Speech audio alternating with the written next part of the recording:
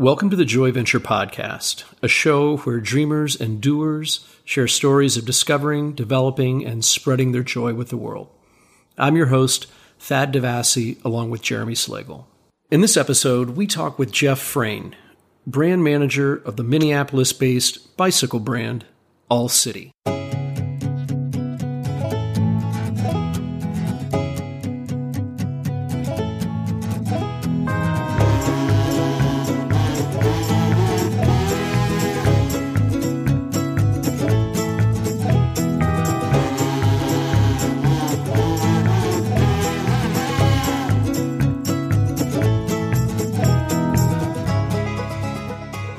Like most kids growing up in Middle America, Jeff loved to ride his bike, and it's a love affair that has never waned. Jeff is a bike guy and gearhead through and through, and you could say that his lifelong passion borders on the obsessive, although that would be selling his story short. Jeff isn't an entrepreneur the way they're often idolized. Rather, he's this once plucky kid from the warehouse with an idea and an email who was given a green light to go build something. And that something happened to be his dream job. This is the Joy Venture Podcast with Jeff Frayne.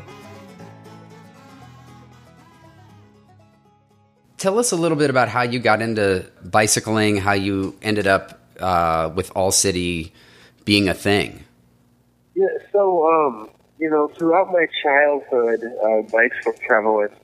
I started racing mountain bikes in junior high and was racing the Wisconsin Off-Road Series circuit, all through high school.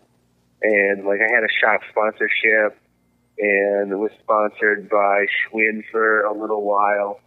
Nothing big, but, they were giving me jerseys and giving me discounts on bikes, that sort of thing, I was a decent local racer.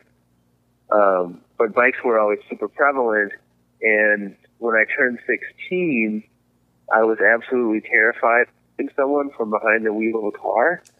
So I never got my license, so I just kind of kept riding. And did that through college.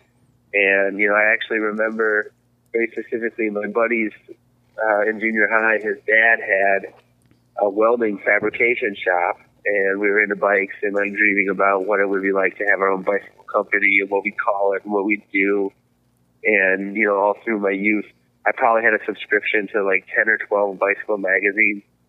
My mother was very kind and encouraged my reading in all forms. So if I wanted a magazine, she would just give me a subscription because she knew I would read them multiple times, cover to cover. And so I've always been kind of a bike dork. And because I was scared of cars, I just kept riding when a lot of people drop off. And I moved to Minneapolis after so I graduated from college, and I lived out of my minivan for probably 18 months, being a climbing and snowboard bum with two of my bikes strapped to the back of it. And I got tired of being poor and sleeping on people's couches and not having a home. And if you're from the Midwest, you don't have a ton of options really and places to live unless you're going to move out of the Midwest. It's Madison, Chicago, Milwaukee, or Minneapolis, at least for us northern folk.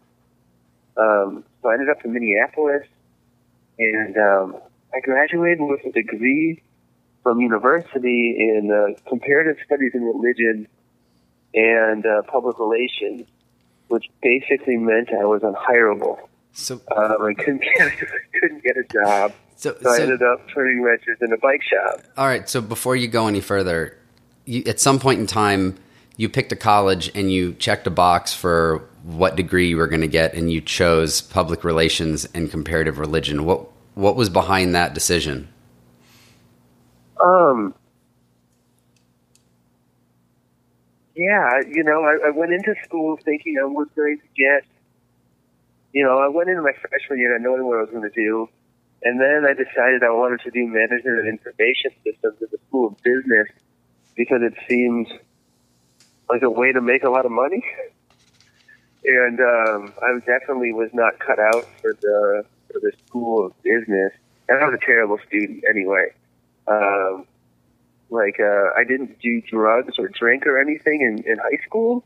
And I got to college, and I was like, holy shit, like, beer's awesome, going to parties is awesome, weed's awesome. Like, I kind of went nuts because I didn't have that, like, buffer of growing up with it to like, know what I was doing. And so I kind of pissed away 4 years of school. I ended up being there for 6 years, 6 terrific years, kind of, like, trying to figure out what the hell I wanted to do. And I was just there because I'm from a small town in northern Wisconsin. Like, you either go to school or you stay there. You know, like, college education is the way out of that. And, you know, I go back now, and it's like I grew up in paradise, you know, in the middle of the woods and these lakes, and it's amazing. But, you know, you're a teenager, you hate where you grow up. Or, you know, kids in Minneapolis are bored and hate where they live. You know, it's just a teenage thing. Yeah. But something so I kind of bounced around some of the schools. Okay. And I've always been interested in, you know, religion is fascinating to me. And my degree isn't like a theological degree or like a philosophical degree. It's more in the histories of the religion. And it was always fascinating to me, you know, to hear about the real world societal pressures that caused the world's various major religions to develop, kind of the mores and rules that they did. Because, you know, it's correlating to real world problems. It's like, oh, well, this army was, you know, occupying their land, and so, you know, they shared this belief with them, or this came about because of this oppression or environmental things. So it was always just interesting to me, and then I realized that, holy crap, I was going to graduate with a bunch of debt and 6 years of college education with a degree in religion. You should probably have something, and I had a bunch of credits in the School of Political Science and Journalism, which is where PR was based. It wasn't based at a business school, so I ended up in PR with a PR degree instead of a marketing degree, just because it was easier to add on. And I like it. Like, I've always been interested in marketing, and so PR was a good choice for me. So graduated from college. I live out of my car for a couple of years, doing that whole thing, and I get sick of being poor, so I moved to Minneapolis to take a job wrenching at a bike shop for $7 an hour, which isn't an awesome way out of poverty. But I always wanted to do more. And like, what I realized when I graduated was I didn't have an internship. I didn't have a degree in marketing, but that was the field I wanted to work in. I had an adjacent degree in public relations, but what I had on my resume wasn't going to get me a job. And so the only way I've ever known how to do something is to just do it. Mm-hmm. So I started Bike Jerks, and this is how we started getting into the whole All City thing. So I wanted to create an opportunity for myself to design and make things.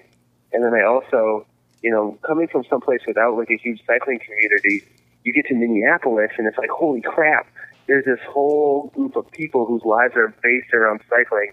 There's like a party circuit that everyone goes to. There's a social circuit. You know, the bike thing just bit me hard, and that was right when like 6 years were becoming a thing.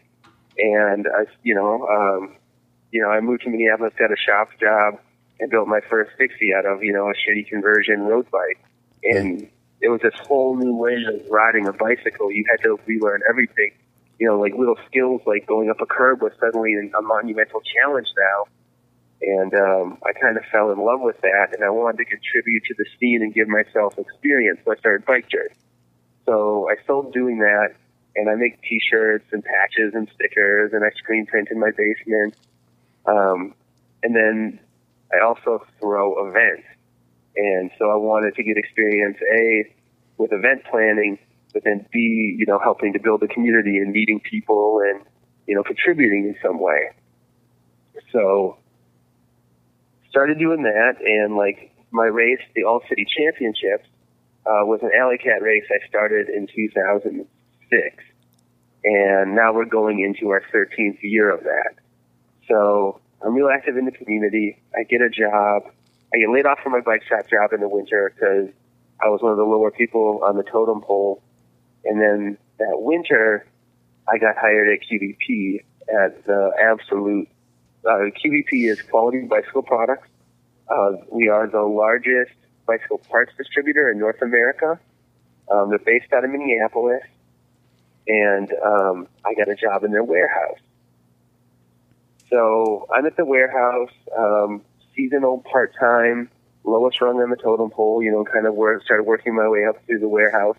I eventually got into fixing suspension, which was an amazing and tremendously rewarding way to spend your time, because it's just fun to take this thing that not a lot of people know how to work on, that you know how to work on, you have the specialized tools and the knowledge, and to fix it. It's very kind of gratifying in the moment. But meanwhile, I was getting a reputation at quality as kind of the fixed gear guy. And because I was in the track bikes, I always wanted the leading cutting edge stuff, whatever that was. And, it sounds silly now, but like, white tires were like this huge thing when they came out. Yep. And DCs were this huge thing, like when that became popular. And so I started, but I was buying my parts from other parts distributors because QVP didn't have any of the good shit I wanted.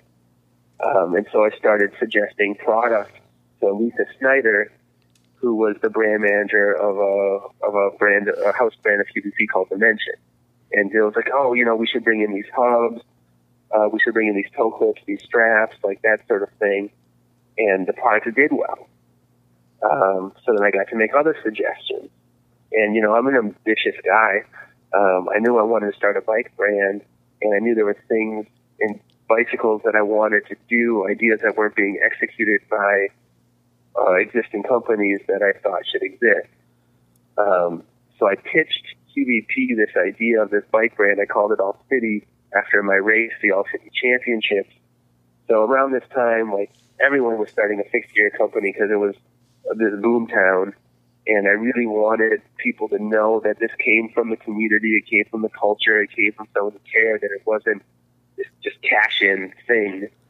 So I wanted to call it All City because my race had been established, for 3 or 4 years by that time.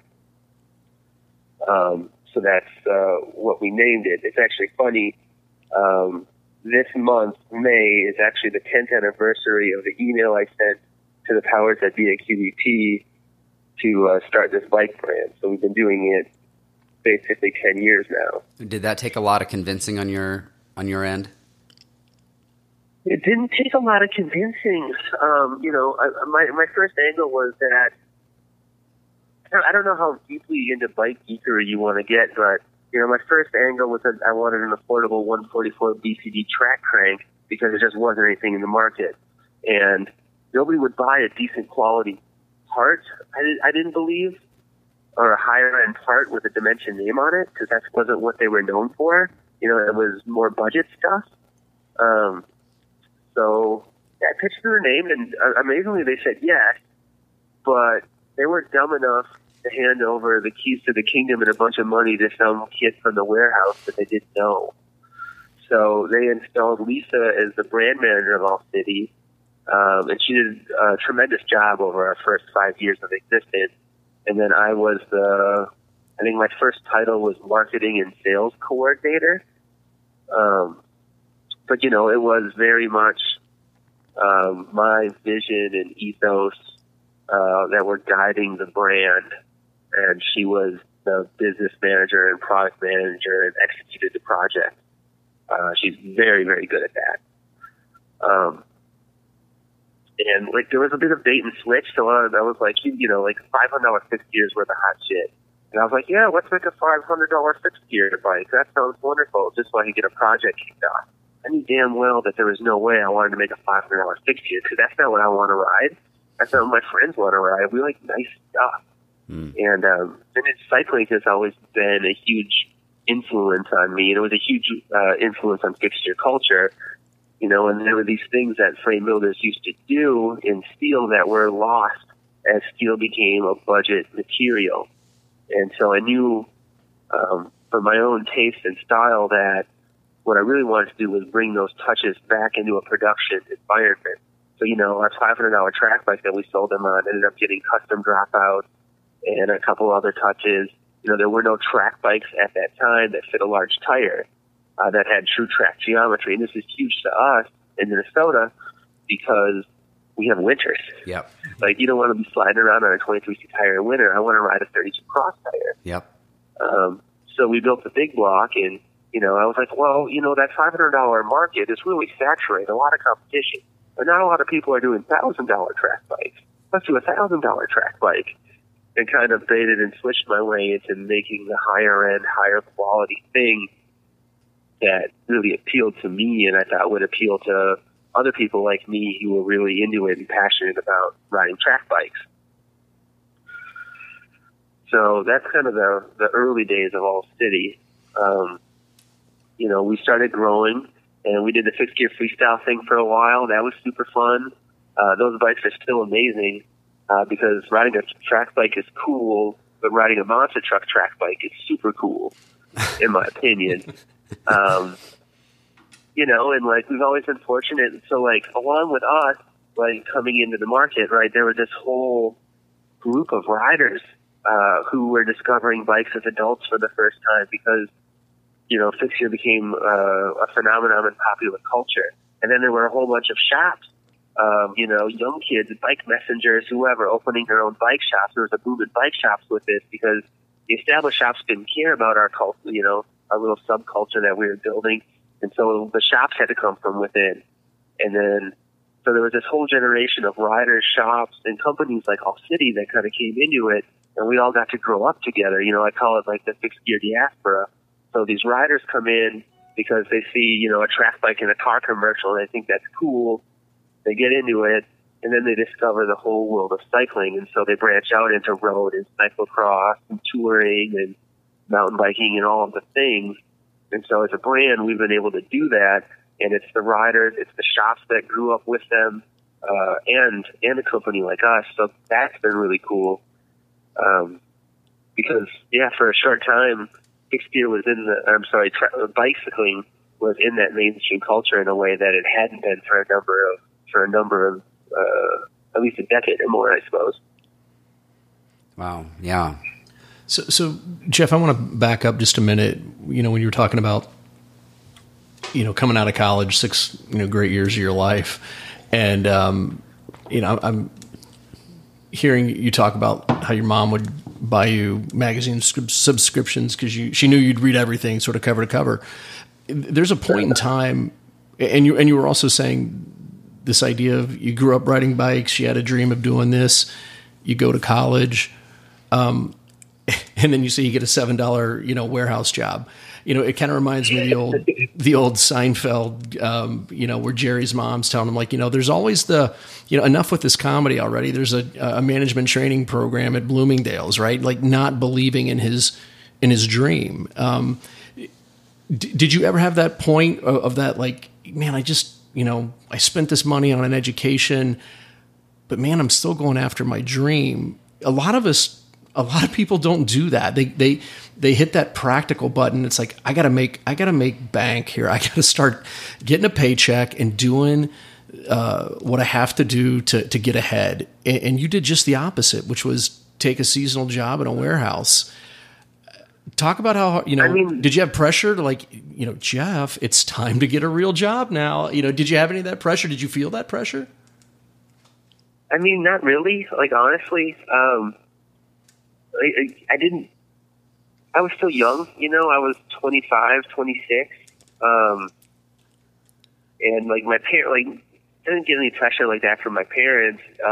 As long as they're working, they're cool with you. Like, if you have a job and are contributing to society, they both grew up very poor on the farm, farms out in Wisconsin, like dirt poor, like poaching deer to feed the family, like, you know, not like my dad didn't have indoor plumbing until high school, kind of stuff. And so they have a very, very strong work ethic, and you're cool as long as you're working. Like, if you're not working, then I don't know. You don't have a lot of value if you don't have a job and aren't working, you know? So as long as I was working, it was cool.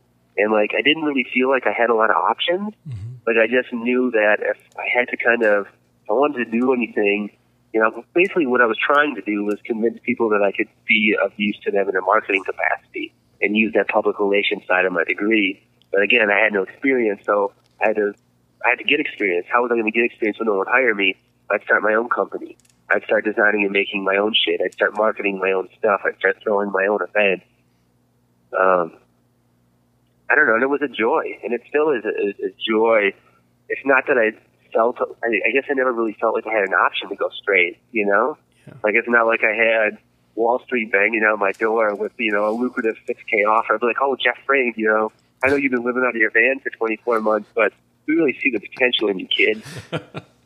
But so, you know? Yeah, but this is the really interesting thing, because then you turn right around and you know, at least as the way Jeremy and I are interpreting your story, I mean, here you are, the kid from the warehouse that is contributing ideas to this large, bicycle part brand, and they're saying, yeah, let's take the idea from the kid in the warehouse. And so, you do have value there, and like you said, the Wall Street's not banging on your door, but you had ideas that those in influential places were willing to listen to you. Talk a little bit about, just that tenacity. And I think this is where a lot of people, when we talk about a joy venture, they feel like if I'm going to do something, I got to do it myself. You did that early to get recognized, but you're kind of doing it differently than we hear a lot of other people doing. They're like, I'm done with this corporate job. I'm going to go do my own thing. You found a way to, maybe I can get someone else to help fund my own thing from within the company. Yeah, I mean, basically so I've never had that thing where I'm embarrassed to tell someone my ideas, and it never occurred to me that this wasn't a really good idea that the company should pursue.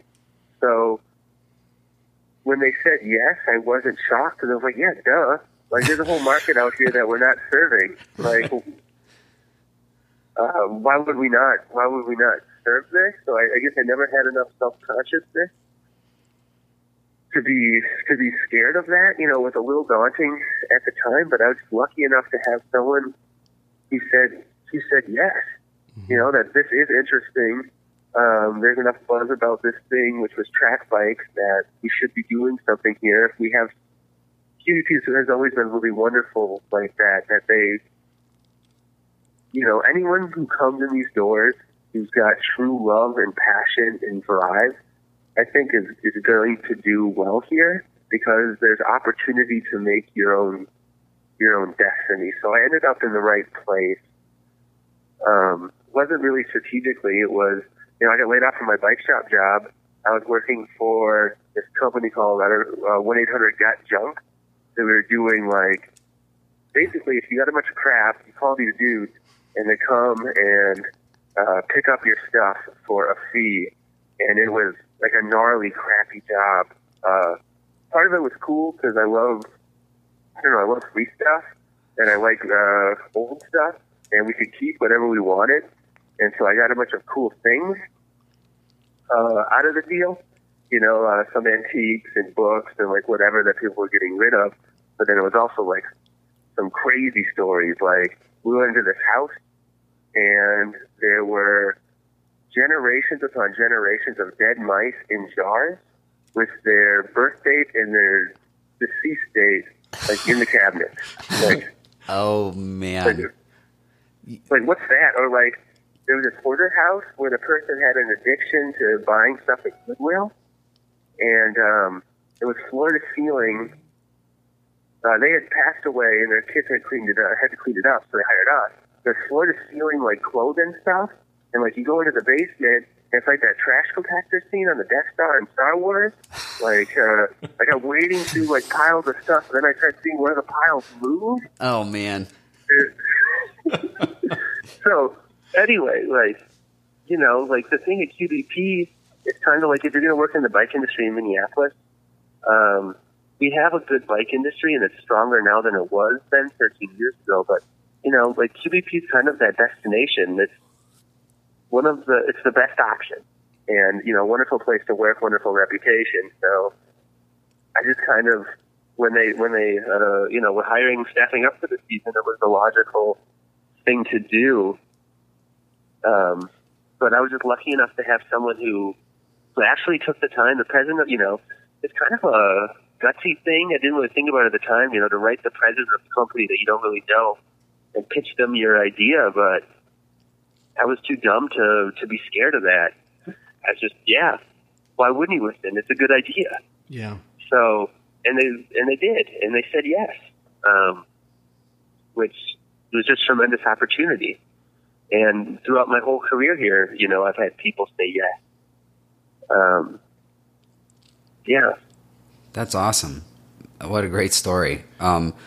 So I think two of the things, I'm looking back and looking at I'm trying to figure out how your 2 degrees fit into what you do today. And obviously public relations and marketing has helped you out a lot.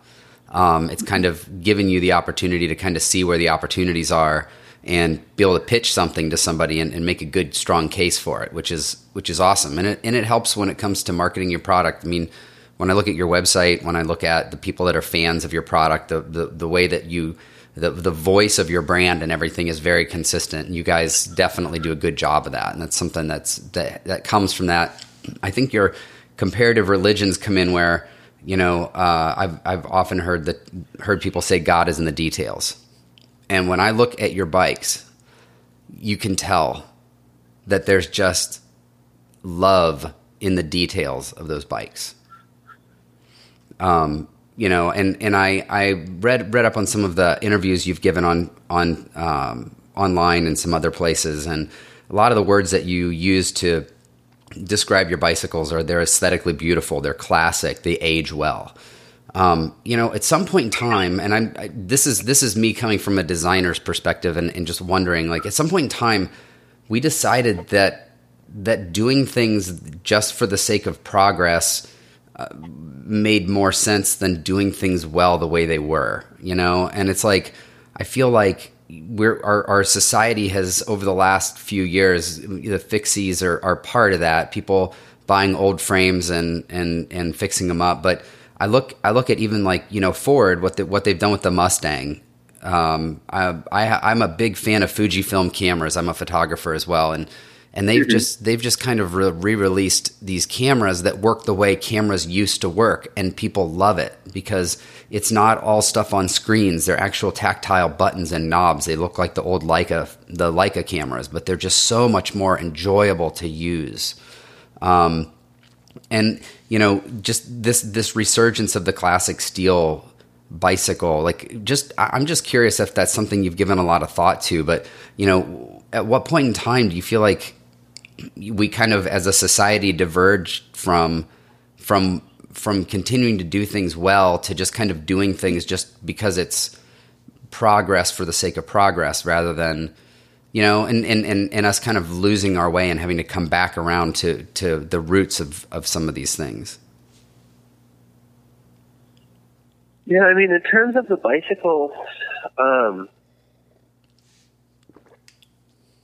I've just always kind of been drawn to steel bikes, just because I'm a sentimental person, and I like the idea of falling in love and then having that object for a very long time, and that's what steel is for me.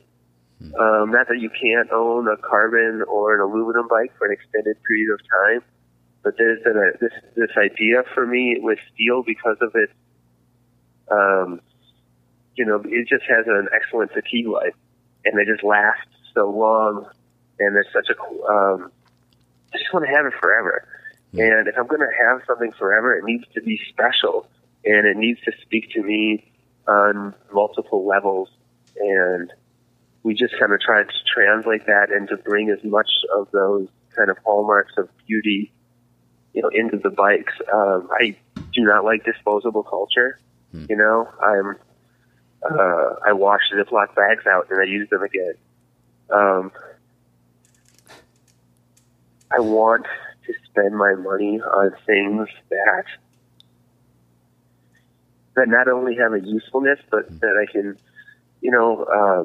with what's going on in America, I feel like we as the general populace have been pretty disenfranchised.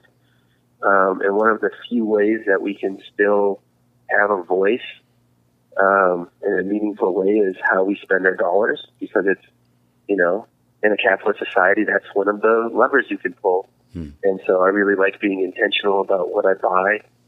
And when I do spend money on something, I want it to be nice, and I want people to get that value and that years of happiness and experience out of each of our products. So, you know, it's important that they're good values, that they're sourced as ethically as possible, and then that it's something that you can make memories with.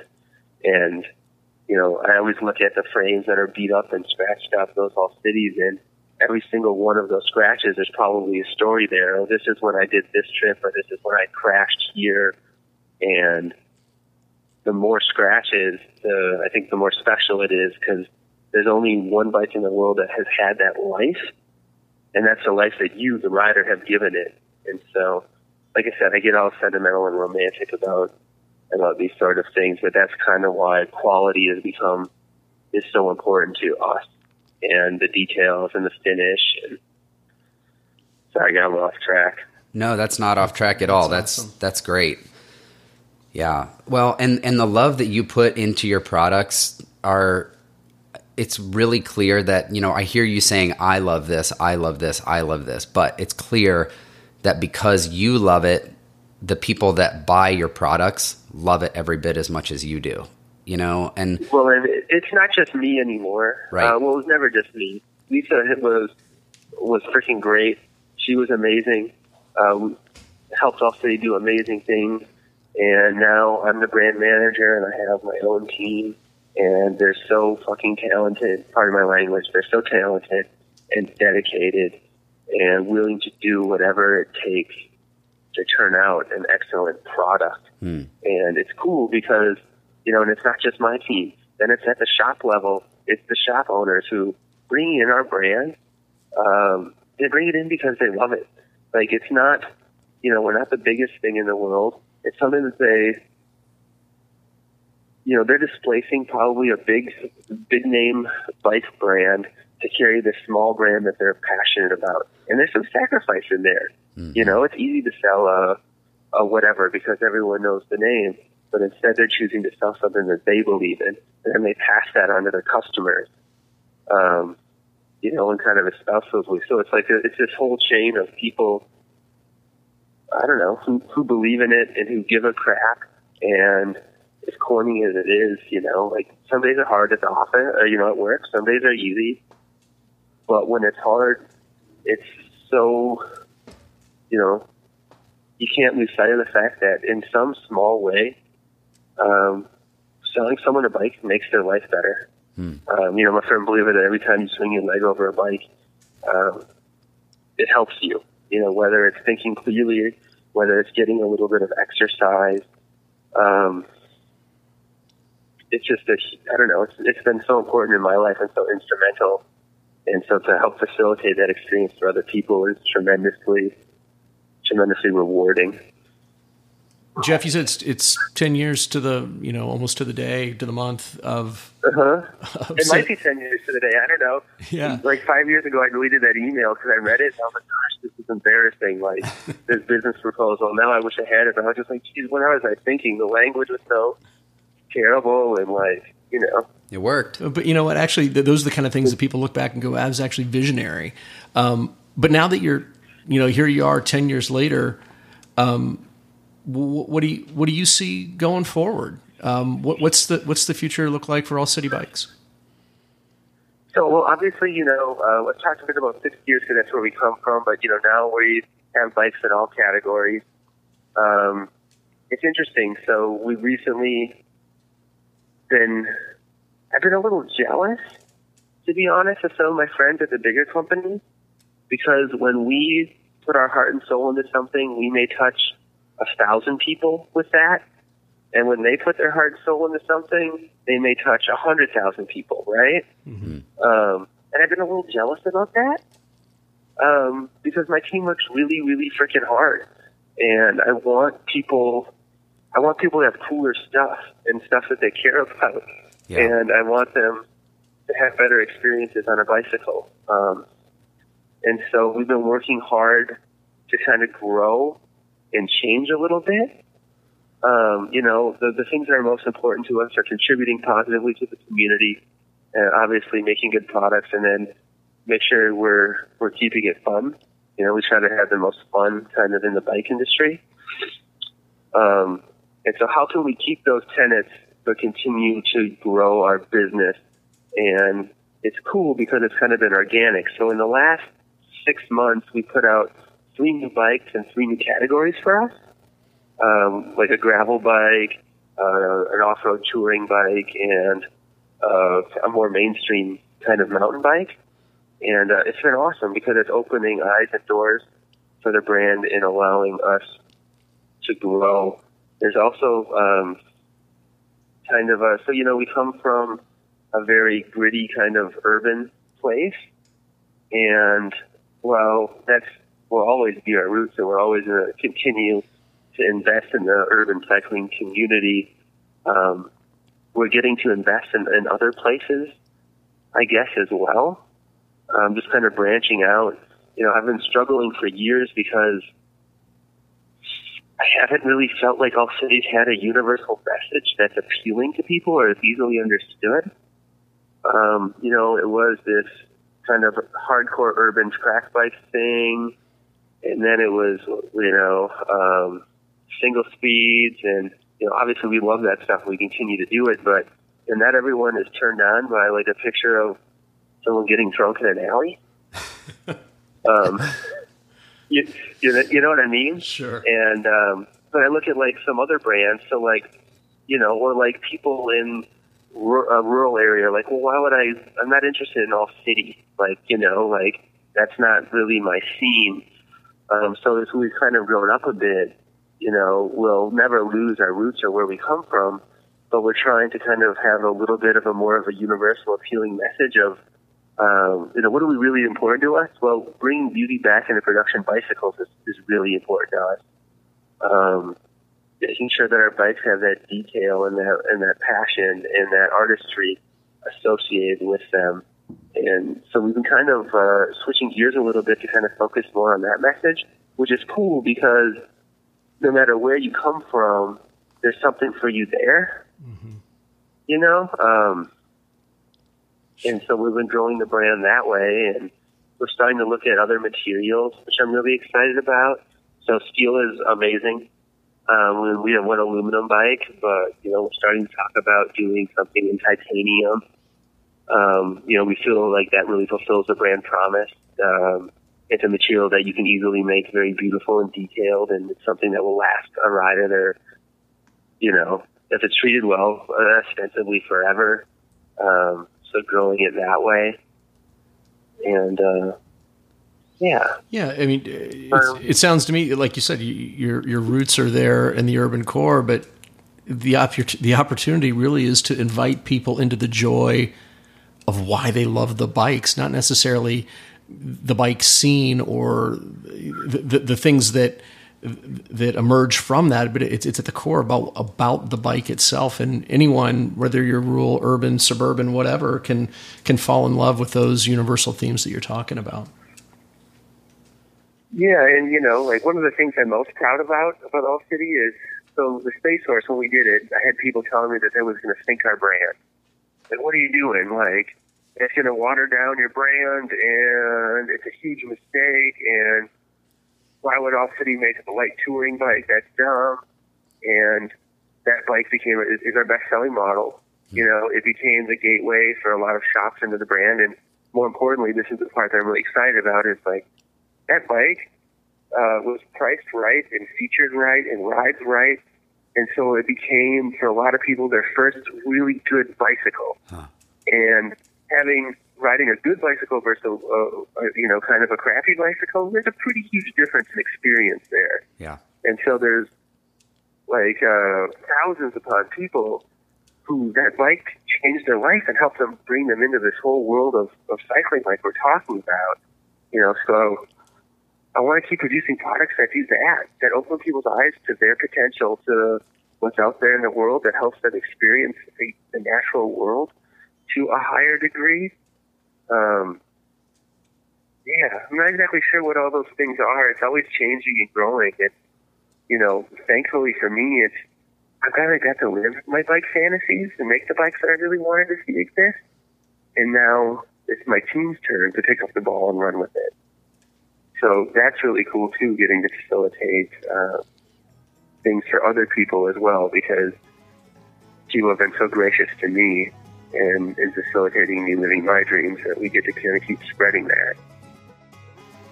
Thanks to Jeff for sharing his passionate plea to do the work you love. His story is proof that it doesn't matter how you get there. It's really about the ride that makes the journey worthwhile. Check out the links on our website to find out more about All City Cycles and what Jeff's up to next. If you like what you're hearing on the Joy Venture podcast, we'd love to know about it. Head on over to Apple Podcasts, SoundCloud, or Google Play to like and follow us. And we'd love it if you'd write us a review on iTunes so others who are looking to discover their joy can discover this podcast. To hear more stories or read our posts that are meant to nudge the dreamer in all of us to become the doer we were meant to be, visit us at joyventure.net. And if you're discovering or developing your joy and need some help creating your brand through design and story, we'd love to partner with you. After all, it's what Jeremy and I do. Until next time, remember, never stop discovering. Thanks for listening.